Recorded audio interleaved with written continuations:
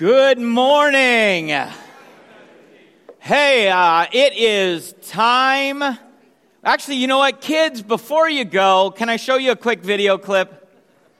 This morning we are talking about roller coasters. How many people like roller coasters? How many people are like, I don't ever want to be on a roller coaster? Let me show you how roller coasters begin for a lot of people. Watch this kid riding a roller coaster. I'm going to take a picture of you while we Look go. how happy she is.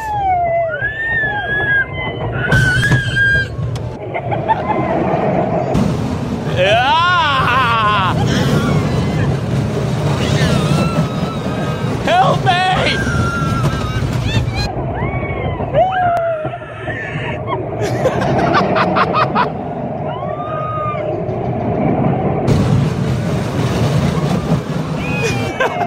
She keeps going back to hands up.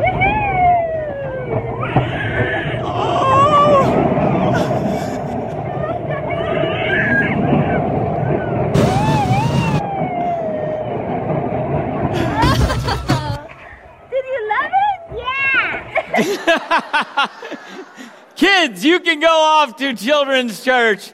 Have a great time. Welcome. We're glad you're worshiping with us today. If you're out in the gym, hello to the gym. If you are out in the chapel, welcome. We're glad you're here at the chapel worshiping with us together. This morning we are going to talk about the roller coaster, kind of the roller coaster of life. And for some of us it starts that way, but for some of us it's a little more terrifying. Watch this roller coaster ride.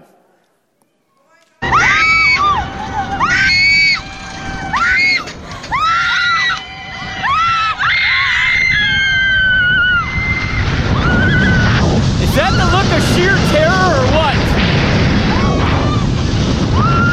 I love that her friend next to her is just smiling the whole way. The other girl is like, we're gonna die.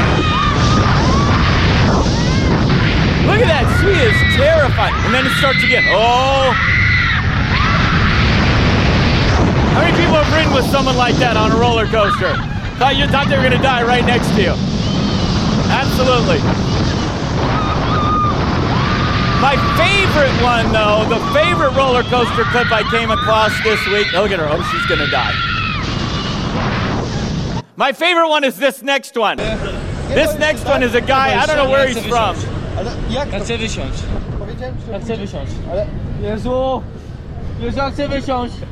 Ale już się nie da teraz. Getting nervous.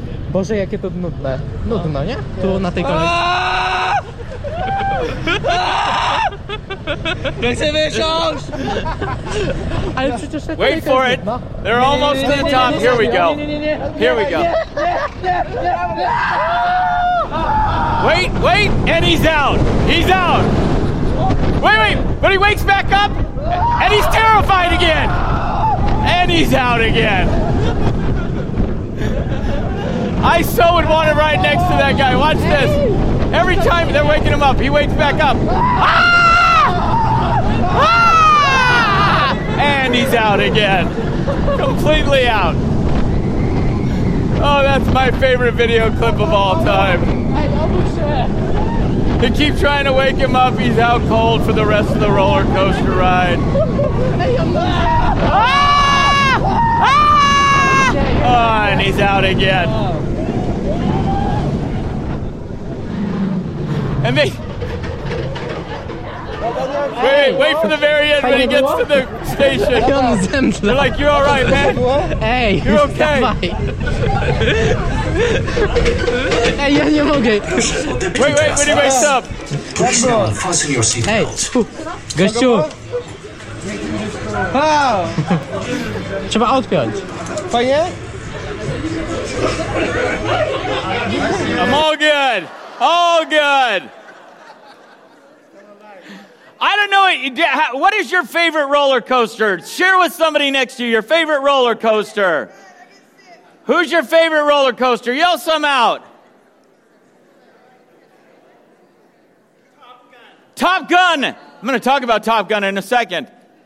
Anybody else? Roller coasters? My favorite is the Giant Dipper at the Santa Cruz Beach Boardwalk. How many people? Yeah.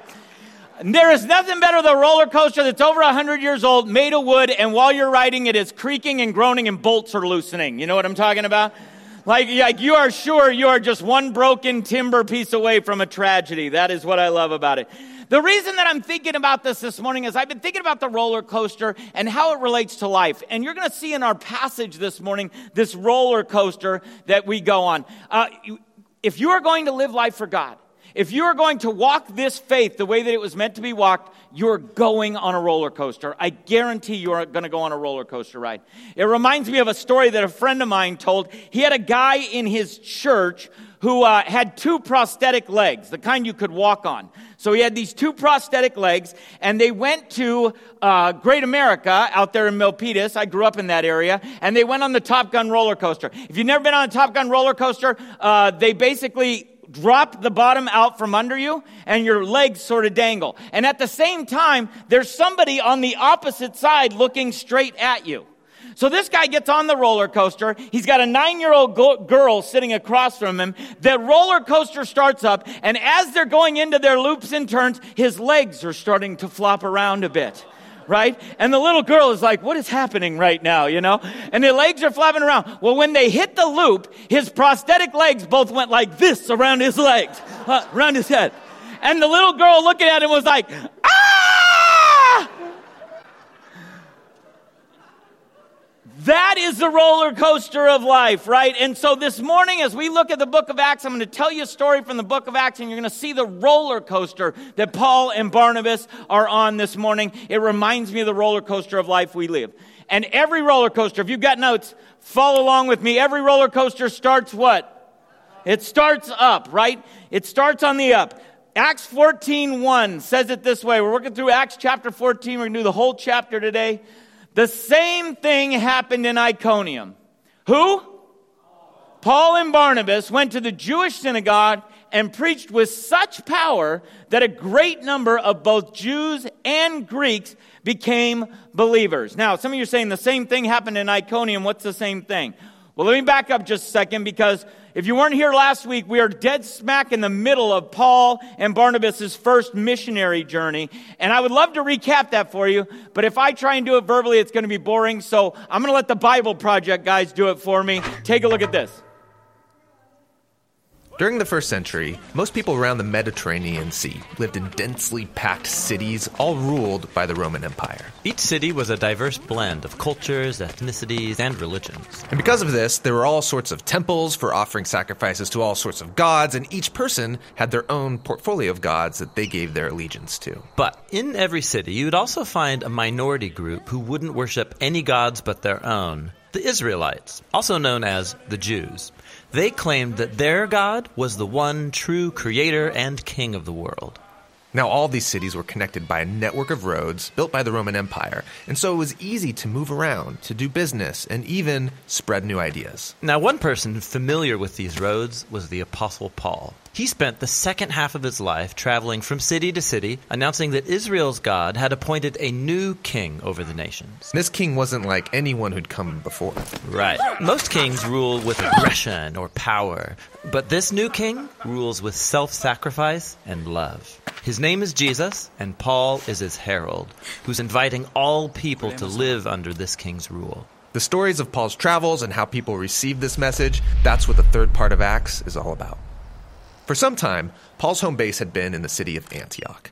And from there, he and his co-workers went out on 3 road trips, traveling by land and by sea to strategic cities throughout the empire. In each city, Paul's custom was to go first to the Jewish synagogue where his people gathered. He'd start teaching and showing how the Messianic king promised in the Hebrew Scriptures is Jesus of Nazareth. And some believed this news.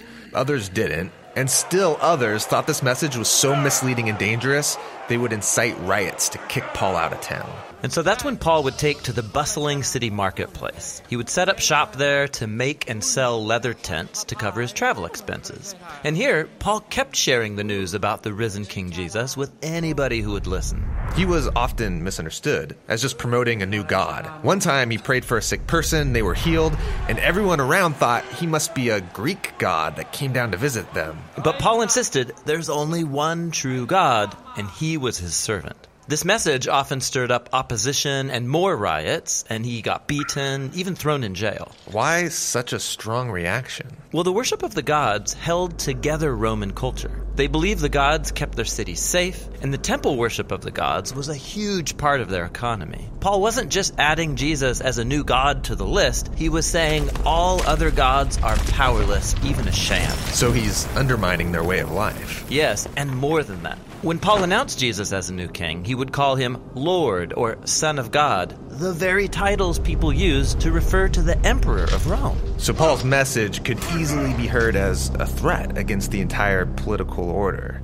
Why would anyone join this movement? I mean, it sounds dangerous. Well, people were captivated by the story of Jesus and how his love created communities where all people were treated as equals, regardless of ethnicity, gender, or economic status. These people formed new families that would eat together. They lived sacrificially and took care of their poor. They lived like Jesus actually was the king. Right. And so in every city where Paul announced the message about Jesus, people were being transformed by God's Spirit to become new kinds of humans. So Paul would stay in that city and teach them the way of Jesus. And then he would leave for a new city. This was a difficult life. Paul had to endure a lot of pain and a lot of suffering.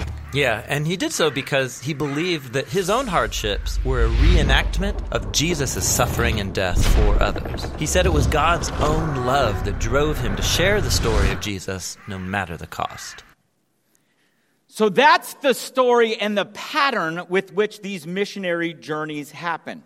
Let me go to a map here of Paul and Barnabas' first missionary journey. They left from Antioch and they moved to a port town called Cilicia.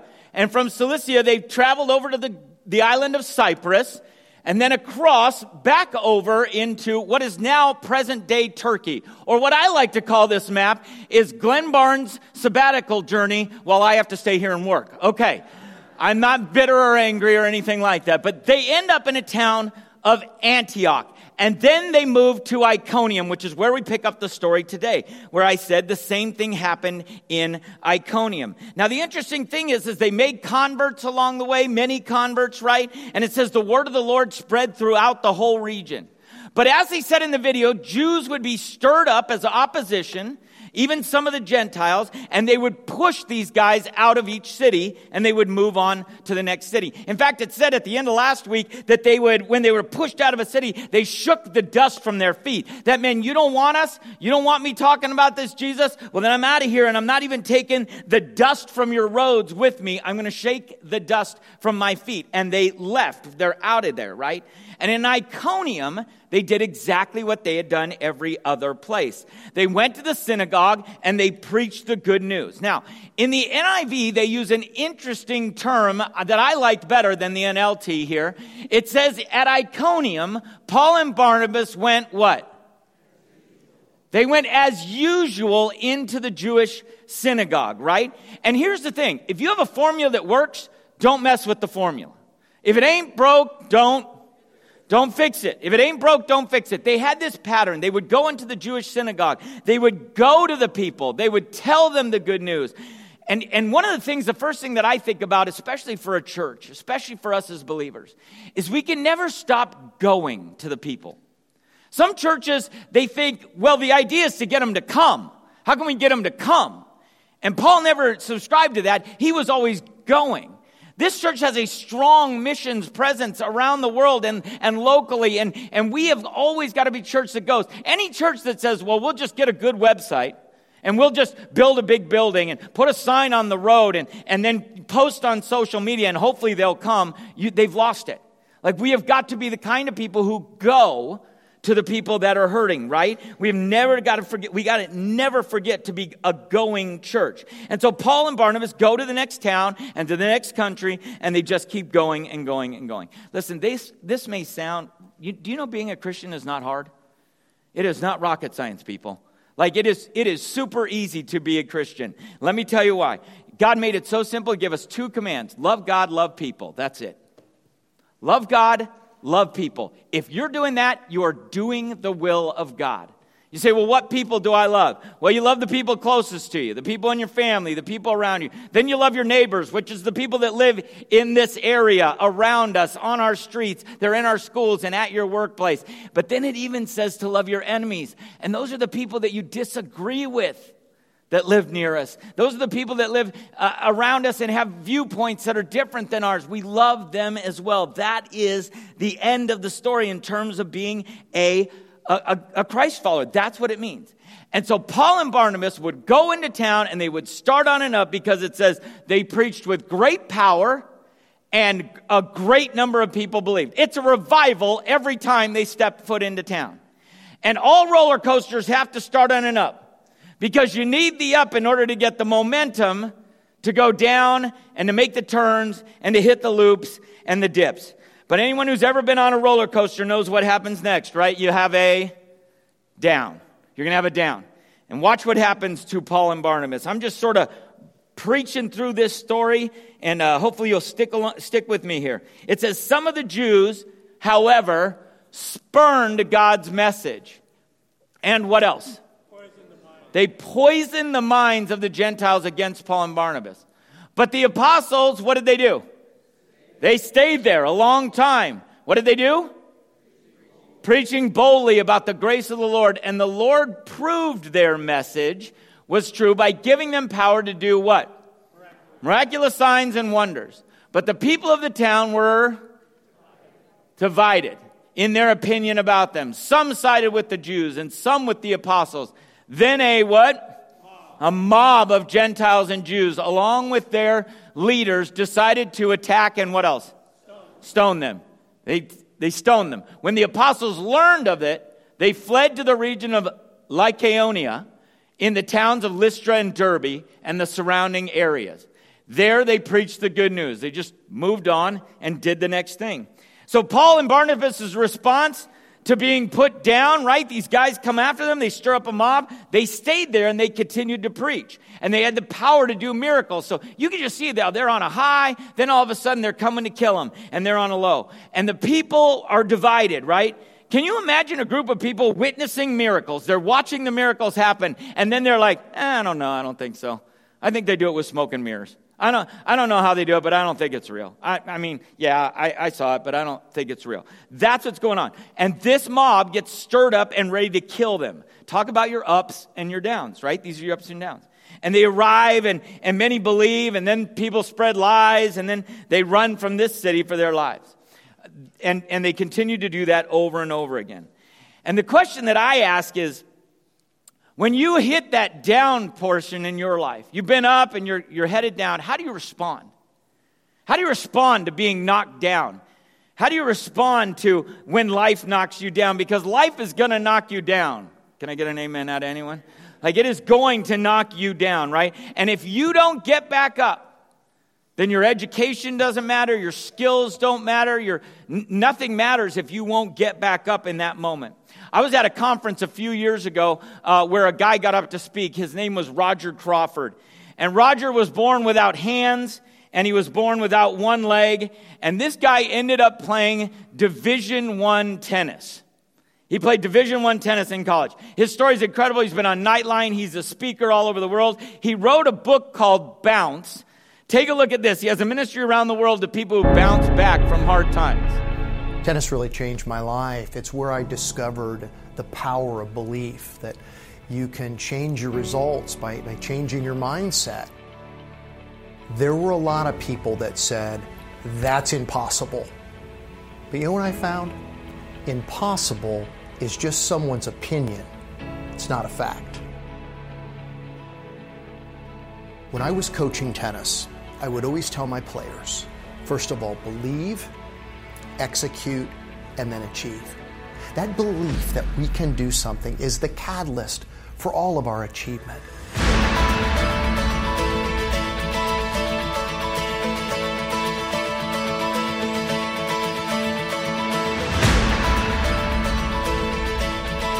During my tennis career, I played John McEnroe. That's the day I learned that a positive attitude doesn't work every time. I love that. This guy wrote a book called Bounce, and the idea is when hard times hit, are you the kind of person who goes splat? Are you the kind of person who goes thud? Or are you the kind of person that bounces? And he talks about how your faith plays into that. When you have a firm foundation of faith, you are ready to bounce back up. And that's what Paul and Barnabas did. They bounced when anytime they had a bad situation, a low, and they persevered in Iconium until they were threatened, and then they had to run for their life. And they ran for their life to 2 nearby cities. These are the nearby cities right here. They went to Lystra. They went from Iconium to Lystra and then to Derbe. And that's where they ended up, in those 2 cities again. And when they get there, we're going to see that they are up again. They're up again. So here we go. Acts 14, 8 through 10. It says, while they were at Lystra, Paul and Barnabas came upon a man with crippled feet. And he had been that way from birth. So he had what? He had never walked. This guy had never walked. He was sitting and listening as Paul preached. Looking straight up at him, Paul realized he had what? He had the faith to be healed. So Paul called to him in a loud voice. He said, stand up. And the man jumped to his feet and started walking. He just got ran out of town. He shows up at the next town and he immediately calls out to a guy, and by the power of the Holy Spirit, this guy jumps up and begins to walk, right? You notice they use the same technique. As usual, Paul goes to the synagogue, starts preaching, sees the opportunity for a miracle, and by the power of the Holy Spirit, they are up again. And they began to preach, and they get right back up and get to see this miracle. But they had just been chased from another city, just been chased out of the city under the threat of being beaten to death. Are you seeing the pattern here? There's up, there's down, and then things get really weird, because at this point, things are going to get upside down. Here's where things get upside down. Listen to this, and this is a little bit longer passage. Stick with me. When the crowd saw what Paul had done, they shouted in their local dialect, these men are what? Gods in human form. They decided that Barnabas was the Greek god Zeus, and that who? Paul was Hermes, since he was the chief speaker. Now, the temple of Zeus was located just outside of the town. So the priest of the temple and the crowd brought bowls and wreaths of flowers to the town gates. And they prepared to what? They're getting ready to offer sacrifices to the apostles. But when the apostle Barnabas and Paul heard what was happening, they tore their clothes in dismay and ran out among the people shouting, friends, why are you doing this? We are merely human beings just like you. We have come to bring you the what? The good news that you should turn from these worthless things and turn to who? Turn to the living God, who made heaven and earth, the sea, and everything in them. In the past, he permitted all the nations to go their own ways, but he never left them without evidence of himself and his what? Goodness. For instance, he sends you rain and good crops and gives you food and joyful hearts. But even with these words, as Paul's telling them, Paul and Barnabas could scarcely restrain the people from what? Sacrificing to them. This crowd gets the situation completely upside down. They have no idea what's going on. They exalt Paul and Barnabas as gods, right? They've gone from being run out of town as criminals to welcome to the next town as gods. Anybody else seeing the up and the down here? The insanity of this situation, right? This is upside down at this point for them. And they want to bring glory and honor to the one true God, but they're being worshiped now as gods themselves. And the crowd totally gets this thing upside down as to who Paul and Barnabas on. Now, as I was researching for this message, I came across something that I had never heard before about this passage. I thought I would share it with you so that you could understand a little bit of why this thing happened. This was the world of the Greek gods. How many people know about Greek mythology, the Greek gods? There's Zeus and Athena and Hermes and Aphrodite. Basically, all the characters of Clash of the Titans. Anybody see Clash of the Titans in the 1980s? Yeah, it was legit, right? The effects are terrible now if you watch it. But these are the Greek gods that they basically worship. And there is a legend that happened right here in Lystra. It's crazy to me. This happened right in Lystra. And every kid would have gone to bed at night with mom telling them the story of the time the Greek gods visited Lystra. Get this story. Here's how it works. This would have been passed down from generation to generation. They didn't come. It was Zeus and Hermes who came to Lystra. They didn't come as gods. They came as poor travelers. They came as paupers. They came really as almost like homeless people into them. And as they walked the streets of Lystra, door after door got slammed in their face. Nobody would give them water. Nobody would give them any food. Nobody would give them any lodging, right? Until they got to the far end of town. And when they got to the far end of town, they came to this little tiny farmhouse. And living in this little tiny farmhouse were a couple of really poor farmers. It was a husband and wife couple, Philemon and Baucus. This is not the Philemon of the Bible. It's Philemon and Baucus. This is a story from Greek mythology. And basically the story goes like this. They came to Philemon and Baucus, and this poor farming couple welcomed in these two poor strangers and gave them food and drink and lodging. And the next day, Zeus and Hermes revealed themselves as the gods that they actually were. And so they revealed themselves as the god that they actually were, and they went back through the town, and everyone that refused to help them, they turned into frogs. Yeah, amen. I heard an amen out of that. They turned them into frogs. But for Philemon and Baucus, they actually turned their house into a house of gold and marble. And that house is the temple to Zeus and Hermes that they talked about on the outside of town in that passage. That's the actual temple in this particular day and age. That is the story that they have been told for generations. They've been told that story. So I want you to get in the mindset of these people. 2 out-of-town visitors show up.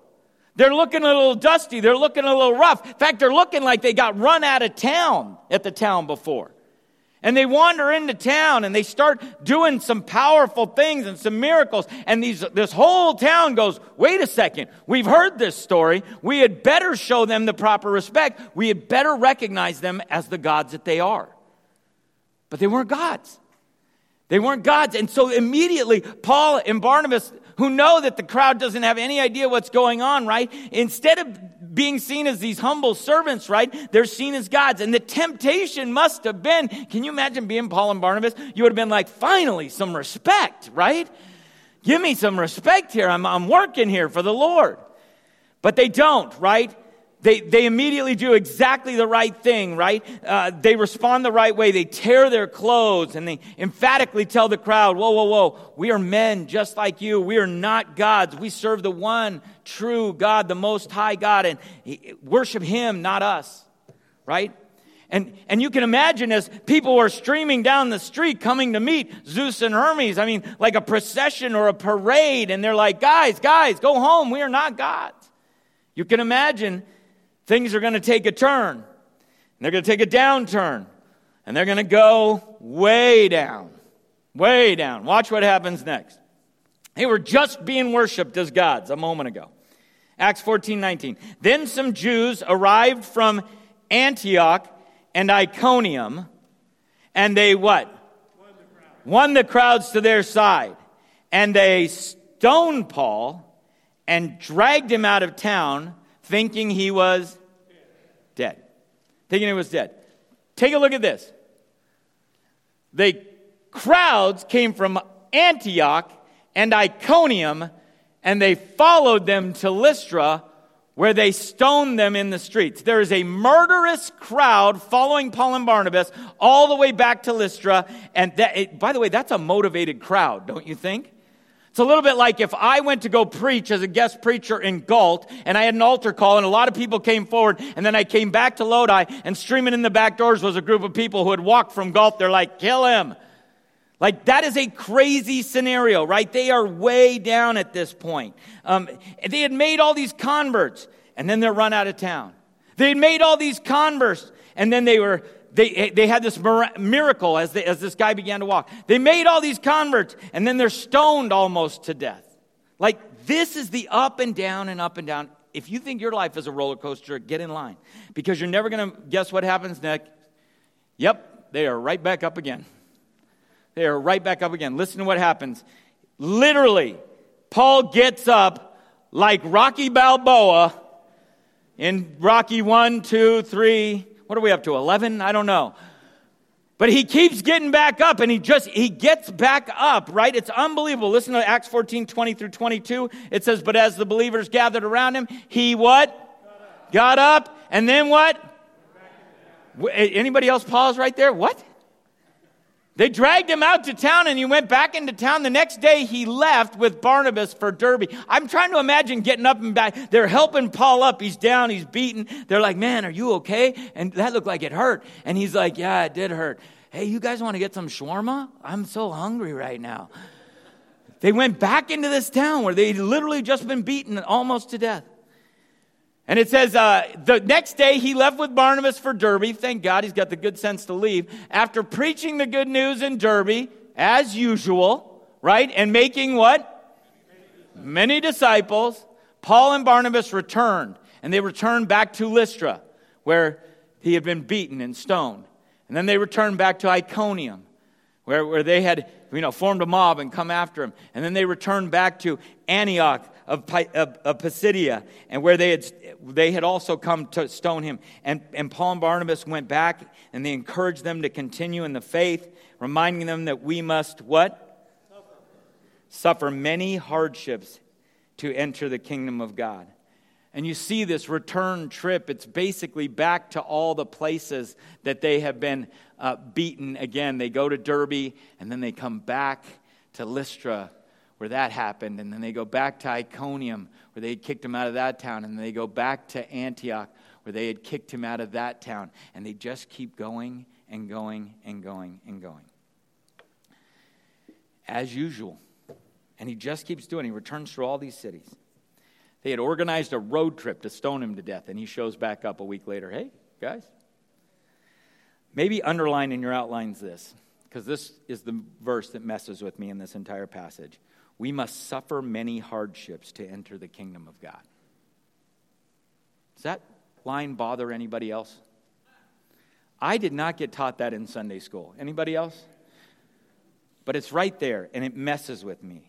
Because if anybody ever told you that being a Christian would be easy, they lied. Anybody ever told you that if you just trust God, He'll smooth out your life? They lied. If anybody told you, hey, if you just pray hard enough, then your problems will go away, they lied. They lied. Hey, if you just have enough faith, you will be healed. Listen, they lied, they lied, they lied, they lied. This is a roller coaster ride you are on. And if a church or a preacher tells you those things, like, hey, if you just give X amount of dollars, God's going to give it back to you tenfold. Or if you just have faith, He'll heal you. Or if you just, the apostles suffered greatly. Paul and Barnabas got beaten almost to death. You think Paul had enough faith? I think he did. God never promised to deliver you from all the hardships of your life. He never did.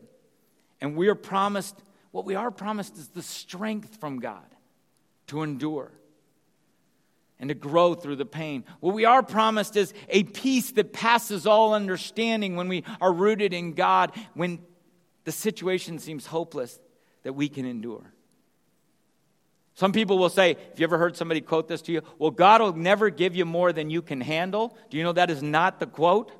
That is misquoted. What they say is God will never put you in a temptation that you cannot bear. God regularly will give you more than you can handle. And it's so that we turn back to Him and we look to Him for power. He does promise to never leave us and never forsake us. See, God will give us the strength to get back up. So, now you've heard the story, and that leads me to, so what, Steve? What do we do with this? How do we make sense of this? Well, let me tell you first, the so what for them is they got right back on the roller coaster. They got right back on the roller coaster. Listen to the last part of the chapter here. It says it this way. Paul and Barnabas also appointed elders in every church as they're coming back through. With prayer and fasting, they turned the elders over to the care of the Lord in whom they had put their trust. Then they traveled back through Pisidia, which is a new town, to Pamphylia. They preached the word in Perga and then went down to Attalia. Finally, they returned by ship to Antioch of Syria, where they started, where the journey had begun. The believers there had entrusted them to the grace of God to do the work they had now completed. Upon arriving in Antioch, they called the church together and reported everything God had done through them and how he had opened the door of faith to the Gentiles too. And they stayed there with the believers in Antioch for a long time. And you can see the road trip back they went to some new places. They went to Perga, and then they went over to Italia, and then they headed back, basically, all the way back to Antioch, where they began the entire journey. Right? They got right back on the roller coaster. As usual, they do what they always did. From town to town, preaching the good news. So what's the so what for us? What's the so what for us? Let me ask you this question. This is the part that I've been trying to put together in my head. Where are you on this roller coaster right now? Where are you on this roller coaster of life right now, this roller coaster of faith? Are you up? Are you feeling a high? Are you feeling good about it? When I was a youth pastor, it was at Hume Lake, and then school started, right? And you have these ups and these downs. And are you upside down right now? Are you feeling like you don't know which way is up in this moment? Well, I have 3 things for you that I want to share with you this morning that I hope will be helpful. And the first is this. The roller coaster is normal. The roller coaster is normal. If you are on a roller coaster, you are normal. If you are living a life of complete balance and steadiness, and you never have peaks and valleys, you are one of 2 things. You are either a liar or you are a liar. Okay? That's the truth. Nobody escapes it. The roller coaster is coming for everybody. But we tend to think other people aren't going through the roller coaster the way that we're going through the roller coaster. They don't have the ups and downs like I do. It's because you're not paying attention to their life, and they're not paying attention to yours. We're all on this. Some people have more dramatic ups and downs. It's true. I agree with that. But we all go through it, and you are not alone. You are not being picked on by God. We have to normalize that if you are up, you're up. If you're down, you're down. That's part of the journey. And get this. Here's the second thing. If you're up, there's a down coming. If you're up, there's a down coming. But get this. If you are down, there is an up coming. If you're down, there's an upcoming. God gives us these trials and challenges, and they're more than we could handle, and He gives us a break to recover and to recharge and to be encouraged. And then He usually sends another challenge, and we're fighting it again and again. I heard this crazy podcast this week. It was a neurosurgeon, guy of faith, who was talking specifically about the way the brain works and the way that it deals with trauma. Transmitters and receptors and neurons and neural pathways and neuroplasticity and all these things. But the thing that was amazing about his story is his story was a story of recovery from pain too. He had had a massive down in his life. And the story he was telling was this. His son had been brutally stabbed to death. And he had gone through the grief and tragedy of losing a son, which, by the way, kids, if you don't know this, as parents, our worst fear is that we would have to go through that. That's our worst fear, okay? And this guy's son had been stabbed to death, and he told the story that on the day of his son's funeral, they were going to bury his son. His son's sister, their daughter, couldn't come to the funeral because on the very day they buried him, she had their very first grandchild. I want you to imagine the roller coaster of that day. I want you to imagine being racked with grief beyond belief and then going to the hospital to greet your very first grandchild. The pain and the hope that's happening at the exact same time. It's unbelievable. Some of you may be going through grief right now. We have a great grief share program. If you don't know about that, in fact, it's kicking off this week, I believe. And if you need someone to walk through this grief process, you've lost someone you love, would look into that. Find out about it on our website. Jump into the grief thing. But some of you right now, you are feeling so far down. You are feeling like you are in the dip of all dips, like you can't handle much more. Let me tell you something. God has some encouragement coming for you.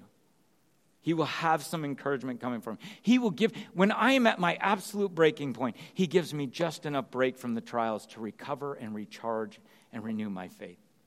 And He'll do that for you. If you are in that moment, pray for the strength to endure now and get closer to the Father. And the Father will bring you encouragement and peace. It's a little bit like this.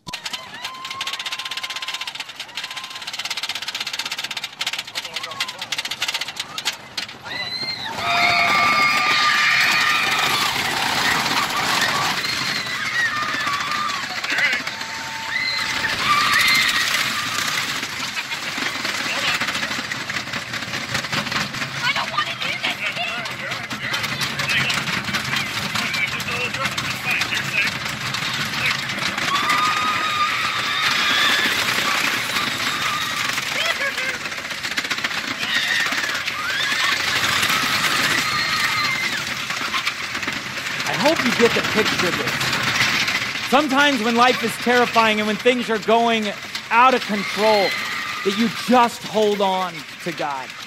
That you grip a hold of Him, you hold tighter, maybe even close your eyes, because I don't know where this is headed, and it's too scary for me right now. But you would hold on to your Father. You would hold on to the God of all creations, right? God says, I'm right here with you. You do not have to ride this roller coaster alone. I am right here with you. I would not have put you on this roller coaster if I wasn't going to sit in the seat right next to you. I would not have put you on this roller coaster if I didn't know that it is safe and the tracks lead back to the station and I will bring you home. Some of you need to hear that today, no matter what you're going through. Hold on to the Father, because the interesting thing about it is this. The only one who gets hurt on a roller coaster is the one who jumps off. The only one who gets hurt on a roller coaster is the one who jumps off. And people tend to jump off. You want to know where they jump off? They jump off at the top. There's a group of people, especially in America, that once they've got things dialed in, I've got my money, I've got my things, I've got my career, I've got everything dialed in, I don't need God anymore. I don't need God anymore. And the other place where people jump off is down at the bottom. And they think God doesn't care. All that stuff I was taught as a kid, it isn't real. It isn't true. You hold on to God. The foundation of faith, even this neurosurgeon was saying, that foundation of faith that you know that God is with you and that He will walk through this with you, allows you to just hold on to God and enjoy the ride. Listen, I'm going to give you one verse as we leave. This is it, Galatians 6:9. This verse was on the office in my wall for so many years when I was a church planter. I went through so many ups and downs, I can't even tell you. But I held on to this verse. It says, so let's not get tired of doing what is good. And at just the what? Right time, we will reap a harvest of blessing if we don't give up. Father God, this morning, I know I got some friends here who are riding the roller coaster. And they maybe walked in here, God, with a lot of pain and heartache and fear and maybe even terror in their hearts for the things that are going on in their life. God, would you meet them in a special way here? Would you draw them close to you? Would you reassure them that you have them, Father, that you will walk with them through the ups and the downs of this life? God, may we trust you in the middle of that roller coaster and just keep riding, because our temptation is to want to just get off, Father. I pray that just as we saw with Paul and Barnabas, you would walk us through the roller coaster of life. In your Son, Jesus' name, amen.